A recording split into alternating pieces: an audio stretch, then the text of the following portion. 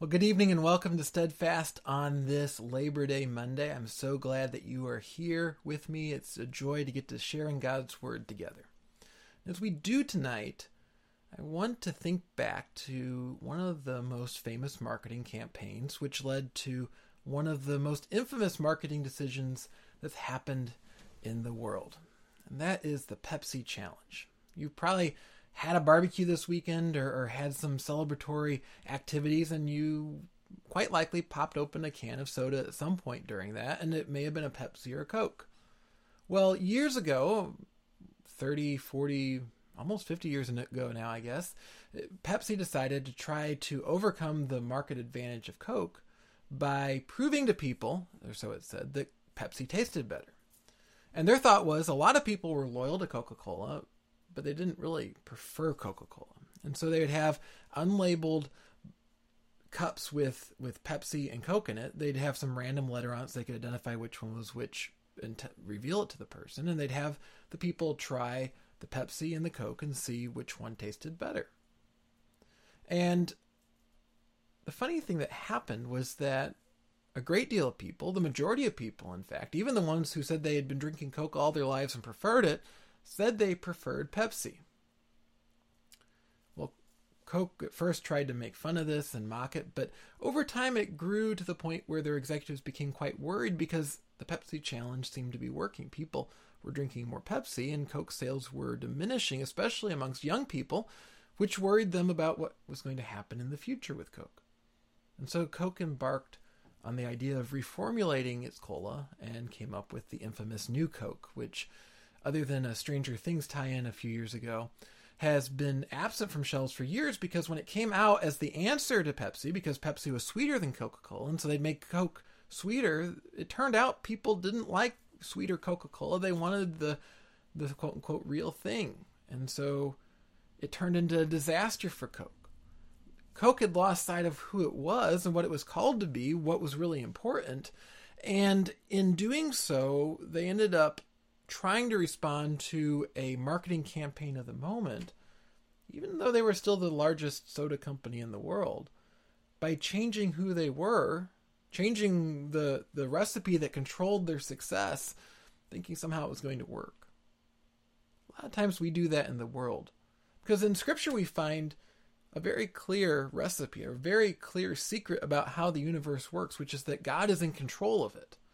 That God is the one who's in control of our lives, the lives of our churches, the lives of our nations, the lives of our universe. All of it is in God's control. And yet in the moment we feel like we see these Pepsi challenges, these challenges that maybe things would taste better if God weren't in control, or maybe things would go more smoothly if we took control in different ways. And we lose sight of who's really in control, what the recipe for a truly blessed life is. And as we turn back to Psalm 2 tonight and we continue this series, The Nation's Rage, we're going to be thinking about how God is in control and what happens when we lose sight of that. So let's come before our God and ask for his guidance as we do so. Let's pray. Father, may we always remember the recipe of the blessed life. You've made it clear in your word. It's a life that seeks after you, that understands that you are in control, and not in control as some distant, all-powerful, absolute monarch or dictator, but as a loving heavenly Father who's actually with us, who loves us, who protects us, who sent his Son to die for us. May we not lose sight of that recipe, Lord, and in those places, Father, where we have, for all of us do, may you guide us tonight by the power of your Holy Spirit to see more clearly your control, your love, and the need for us to recognize it in our lives. We pray in Jesus' name. Amen. God's control over all the powers of the world is where we pick up tonight. We saw last week at the beginning of Psalm 2 the picture of those who oppose God, and they say, let's loose the chains. We're going to get rid of God. And in that, it reveals that they've missed who God really is. But the other thing they've missed is how powerful God is. They think they can actually do it, that they can push him off. And not only are they wrong that that's a bad idea, that they're missing out on God's love and care, they're also foolish for thinking they can. And that's what we see when we turn to verse 4. Psalm 2:4 says, "He who sits in the heavens laughs. The Lord holds them in derision." You see these kings, the powers, and we talked about how it's not just leaders, but everybody is included in these first few verses of people that want to get out of God's control. That we all fall into that trap of thinking, well, maybe I could run things better. We all fall into it, and we all are going to suffer when we do because we're not benefiting from the joy of being in relationship to God. But here's the thing, we might think, if we start to picture God more like any earthly leader, well, what happens if the people trying to toss off his control succeed? Certainly Satan thought he could. And generally speaking, if we try to take control of something, we think we actually can take control of it. But what it says here in verse 4 is that God sees our human attempts to take control, to say that we're going to be masters of our own destinies. And he laughs in derision because it's so ridiculous what's happening there. Not only are we responding to him ungratefully and hatefully and fleeing from the very things that could bring us joy and blessing in life, it's ridiculous because it doesn't actually work. We don't have the power to take control. The greatest earthly powers that shake their fists at God are only there because God allows them to remain for the time for whatever reason in his good plans. Earthly powers aren't worth giving attention to. And God doesn't, other than to laugh here, he doesn't say, uh-oh, I wonder if this time this movement is going to take over.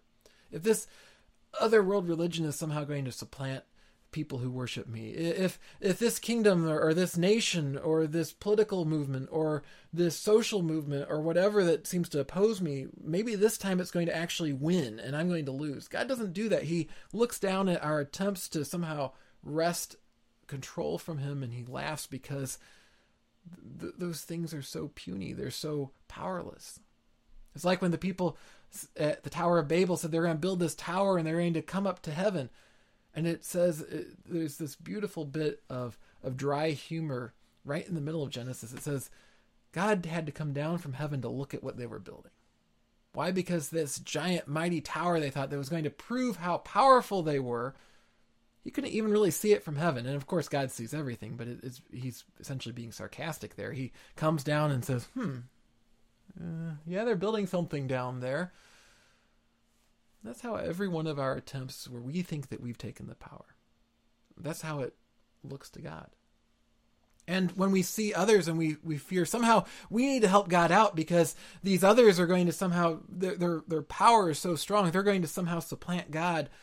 We need to understand it's just one of those itty bitty little towers. Not worth the attention we give to all the things that we think are enemies of God. We're wasting time. We're wasting time. We could be focused on God, on these things that can't actually win in the end. Peter did that. We talked about Peter last night in our Sunday night service, and Peter had a lot of trouble at times focusing on what was really going on and who was really in control. And we see that, for example, on the night that Jesus was betrayed. Take a look at John chapter 18, verse 10. It says, Then Simon Peter, having a sword, drew it and struck the high priest's servant and cut off his right ear. The servant's name was Malchus. So Jesus said to Peter, Put your sword into its sheath. Shall I not drink the cup that the Father has given me?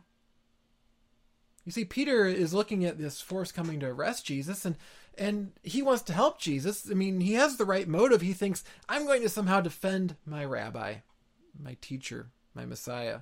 Peter's already made a confession that Jesus is Lord and God. I'm going to defend my God. I'm going to do whatever it takes. I'm pulling out my sword. And for one, even against just the guards that are coming, it's a little ridiculous. Could Peter really do all that much? But how much more ridiculous if he believes what he said about Jesus? If Jesus is whom Peter had confessed that he is, then Peter should know Jesus doesn't need a single sword to triumph. The only reason that anyone could possibly take away Jesus is that Jesus is allowing them to. As part of the Father's plan, Jesus was going to be arrested, but not because he lacked power. That same discussion goes on later on in the Gospel of John as Jesus meets Pilate. And Pilate thinks that he has all the control over Jesus. And Jesus says, No, you only have control because my Father's given you control. You see, in an odd way, when we think we have to somehow take up arms, we have to take up worldly means to defend our God, we're essentially denying God. When we go on social media and we use the techniques of hatred and mud smearing and all that stuff that the world does, we're saying God isn't powerful enough. When we go into the world and we think our churches need to somehow get worldly and smart and apply the things of the world because otherwise we're going to lose, what are we doing? We're saying God isn't powerful enough. Even when we allow it to creep into our hearts, maybe what happens if the majority of people in our nation aren't Christian anymore? What are we saying? We're basically saying, I don't believe that God can overcome this. Now, we should share the heart that we see in Jesus. He wept over Jerusalem and its unfaithfulness. It's okay to be sad when people turn from Jesus. It's okay to mourn that our nation, there aren't as many people in it that follow Jesus as there once were. But let's not move from sadness over a current picture of sin into the fear that maybe God can't overcome it. See, that's the problem we run into. And what we need to do is instead turn where Peter turns ultimately. We looked at this last night. Take a look at 2 Peter chapter 3 once again. Peter says, "But grow in the grace and knowledge of our Lord and Savior Jesus Christ. To him be the glory both now and to the day of eternity. Amen." Peter's writing people who are going to suffer, who are going to be persecuted. He says, this is what you need to do. Grow in Jesus. Focus on the glory that he has, because his glory is going to be eternal. This is the same man who years before had taken out that sword, who was going to use physical blunt force to somehow protect Jesus, who now realizes, people are going to persecute us. They might even kill us. But they're not going to take away Jesus' glory. And they're not going to take away my membership in his family, my belonging to him. Peter was holding on at the end there. He was holding on and believing that the Jesus whom he confessed as Lord and God really was the Jesus whom he served, that if bad things happened, that for some reason in God's plan he was allowing them to happen, but it didn't mean that God was ultimately out of control. Just as these nations think we're going to rise up and cast off the control of the Lord. They can maybe appear to be successful in a moment, but it won't last. When the Soviet Union rose and declared itself an atheist nation, and it seemed to be this huge chunk of what had been Christendom that was being ripped off and made into a barren spiritual wasteland, it looked like it was almost unstoppable, and yet now it's in the dust heap of history. And more evil nations will rise, more nations will fall. None of them ultimately are the way that God's going to triumph. He'll use nations, he'll use people, he'll use leaders, he'll use us, but may we not live thinking that God's control is something that's just teetering on the edge. No, God looks down at these things that think they can take control and he laughs. There are a lot of questions on that Pepsi challenge I was talking about earlier on exactly why it went the way it did. One of the things that people have come up with that sort of makes sense of how it went the way it did, and yet people responded so negatively to the new Coke, was that people prefer something that's sweeter on the first sip. You see, if you go in and do a taste test, you don't sit there and drink a 12-ounce can of one soda, and then you go and get another can, you drink another 12-ounce can, and say, well, if I'm drinking a large quantity of this, what do I like? No, what you do is you have a little sample and you take it and think, that's interesting. And then maybe you're given a drink of water or something to clear out the palate, and then you take another sip. And it's been found that when you're only getting a little bit, most people will react more positively to something that has a stronger sweet flavor because it's awakening your taste buds. You sense it in the moment. But what do we sometimes find when things are really sweet? We get tired of them faster because we don't want tons and tons of that. And so for most people, it would seem, if they actually drink more of a soda, they'd prefer a Coke because it isn't as sweet. You see, when Coke thought this Pepsi challenge had control over them, they started changing the things that were actually making them a success because they didn't actually understand what was happening. They were looking at that momentary flash when someone takes that little sip and forgot that a lot of people, if they're going to drink a whole can of soda or a whole bottle, would would prefer something that's less sweet. And even if they actually like the Pepsi better, that they like the brand Coke so much better that many people will buy it anyway just because they're loyal to the brand. They didn't need to fear as much as they did. They should have been aware of it, maybe responded to it. Just as people oppose God, we should be aware of what's going on and in a loving and Christ-like manner respond. But we shouldn't be constantly living like it's going to overthrow God's kingdom. We need to ask when we're looking for security, where do we turn? Do we go running to the thing that we the moment something doesn't seem to be working quite right, we go running to the thing that looks strong and secure on this earth, or do we run to God's kingdom and trust that the King is in control? Is it really something that's opposing God that's going to last and overcome him? Or is it just that initial sweet burst? Well, Scripture tells us it's that initial sweet burst, that God is looking at these challenges, even the most spectacular ones. He knows they don't have any threat to him. We need to understand that some of these things will happen, that this is how the world works as it's broken.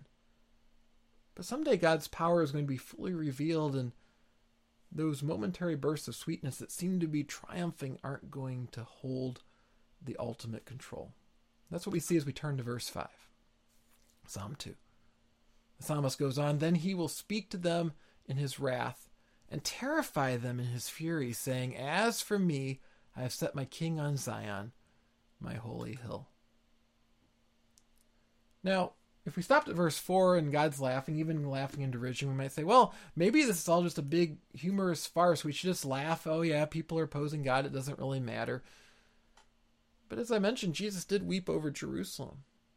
Why did he do that? If there's no threat, why did it bother him? It bothered him because there's a broken relationship with God. It bothered him because he would ultimately come and judge and cast off those who opposed the kingdom of God. This is serious. Not serious in the sense that God's kingdom is threatened, it might fall. But serious because the lives of those people who think they're in control are at stake. Are they going to experience eternal life with our Lord and experience the joy of being united with their Creator, or are they going to be cast away? We need to recognize that while at the moment God allows these taste tests to be going on, and at times it even looks like it's not going in his favor, that someday he's going to declare finally it's time for his victory. And when he does, there are consequences. The true power is coming, and that's what we see in that declaration in verse 6. Once again, "As for me, I have set my king on Zion, my holy hill."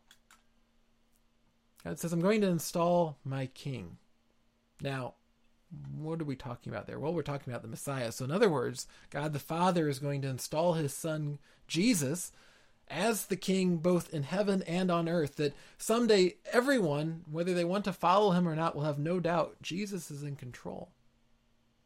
And what it's picturing there with this picture on the holy hill on Mount Zion is that someday there will be a visible manifestation, a local picture that we can see. We'll actually get to see Jesus reigning. It won't simply be something we confess. It won't simply be the Spirit working in our hearts.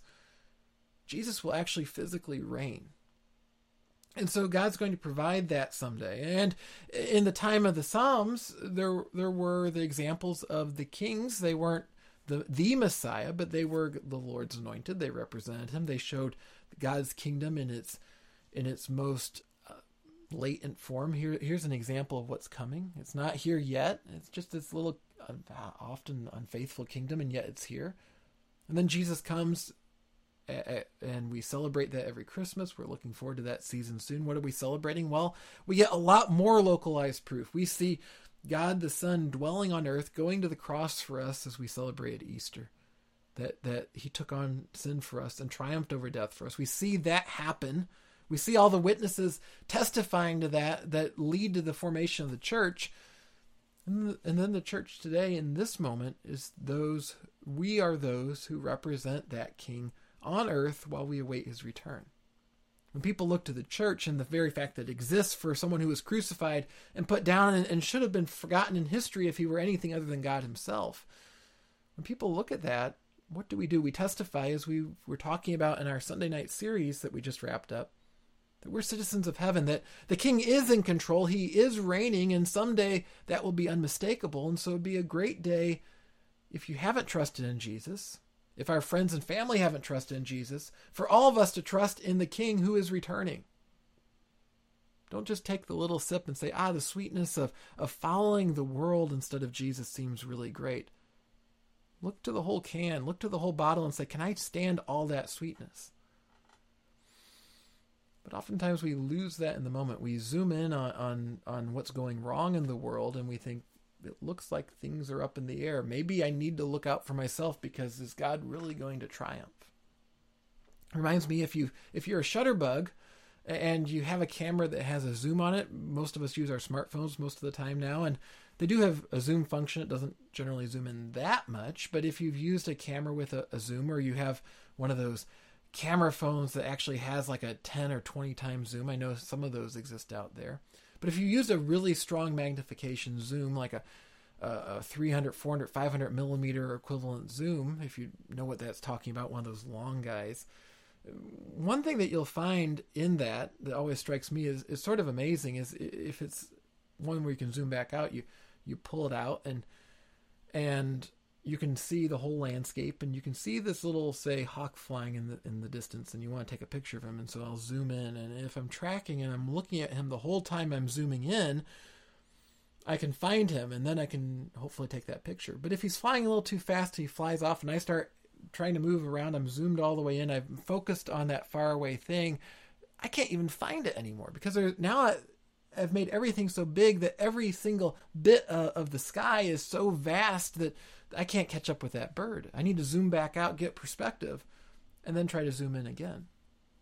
That's what happens to us in life. We have the overall perspective of Scripture, and then we start seeing, this thing contradicts what's going on in Scripture. I'm going to deal with it, and we zoom in on it, and it's moving around, and we start following it, and we get lost in the sky. We can't find that bird flying anymore because we're so zoomed in. But now we're just staring at blank space, at blank sky. We've lost the perspective of Scripture, and we've lost even the thing we were trying to deal with. But if we can calm ourselves down and realize that whatever threats to the Scriptures that we see out there aren't going to overcome God's kingdom, that the nations can rage all they want, but God's laughing at them because it doesn't matter in the long run of what happens to the kingdom, then we can start to feel peace. And then we can deal with those things, realizing, well, in what way does it matter? It matters because God wants to see those people come to know him too. It's interesting how we lose that perspective, but we need to remember that God is in control, that the secret recipe is there, and it's not going anywhere, and it will triumph. And so we need to quit losing sight. When he feels like he's not in control, it's not because God's lost control. It's because we've lost sight of his control. We're looking at that blank space. We need to zoom out and look again and see the overall perspective and see that God is in control. He's in control of your life tonight. He's in control of mine, and he always will be. So let's trust him either for the first time or continue to trust him tonight, experiencing that peace that we find in the one who's in control. Will you join me in prayer? Lord, sometimes it's really hard to stay focused on you and your control. We see all these threats, we see all these uncertainties, we zoom in on them, and the next thing we know, we've lost all perspective. We have no idea what we're looking at. It feels like everything's out of control and that you're out of control and we don't know what to do. But Lord, would you help us to recognize that you are in control? And because you're in control, we can have peace. Lord, would you help us to take the things we're holding on to, thinking somehow we can help you, like Peter tried to help by cutting off that servant's ear. Those things that we think that we need to do to somehow protect your kingdom. Would you help us to see that your kingdom's not going anywhere? And then would you take us to the next step, that once we recognize that the reason that we interact with the world, the reason we join you in sorrow over sin isn't because it might overcome you, because we want to see more people escape it and experience your presence. Lord, would you help us to have that perspective today? We pray in Jesus' name. Amen. I hope this was an encouragement to you tonight. And if it was, let me encourage you. Would you please share this video? Let others know that they can hear about the God who is in control, the God who is with them, the God who always will be with them. And you can do that by sharing it, and certainly also by inviting someone to join you, either virtually online, or maybe they can sit down at the computer or the television with you next week and watch. Together we can encourage each other about the God who overcomes the nations. Next week, we're going to be thinking about the Messiah, the one who comes, the one who came, Jesus, who's also going to come again. And we know he's going to come, and so we can trust in that. In the meantime, I'd encourage you, please join us on Sunday. Sunday, we are beginning a brand new series, The Kingdom Now. It's going to be great. We're going to be looking at the rest of the Sermon on the Mount. We began that as we launched in-person services a few months ago. And we're going to be back in the Sermon on the Mount thinking of how do we live the kingdom now with that confidence of kingdom citizens, with that confidence of those who know that the nations can rage and nothing's going to defeat God. How do we do that? Well, we listen to what Jesus said, and we go and do it with confidence that he's with us doing it. So please come and join us at 5:30 p.m. on Sunday night. You can join us in person or online as you are available. It's always great to see you. Also, would you please let me know if there's any way I can be praying for you. You have any questions, feel free to shoot me an email at the email address on screen or leave a comment in the comments below. It's a joy to hear from you.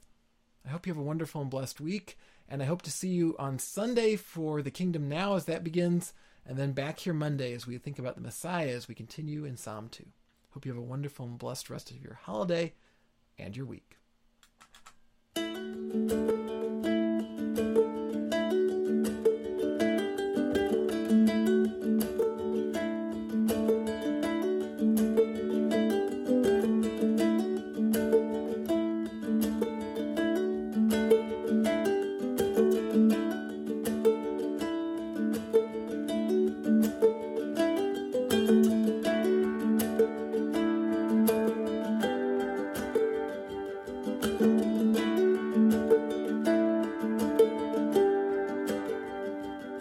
Thank you.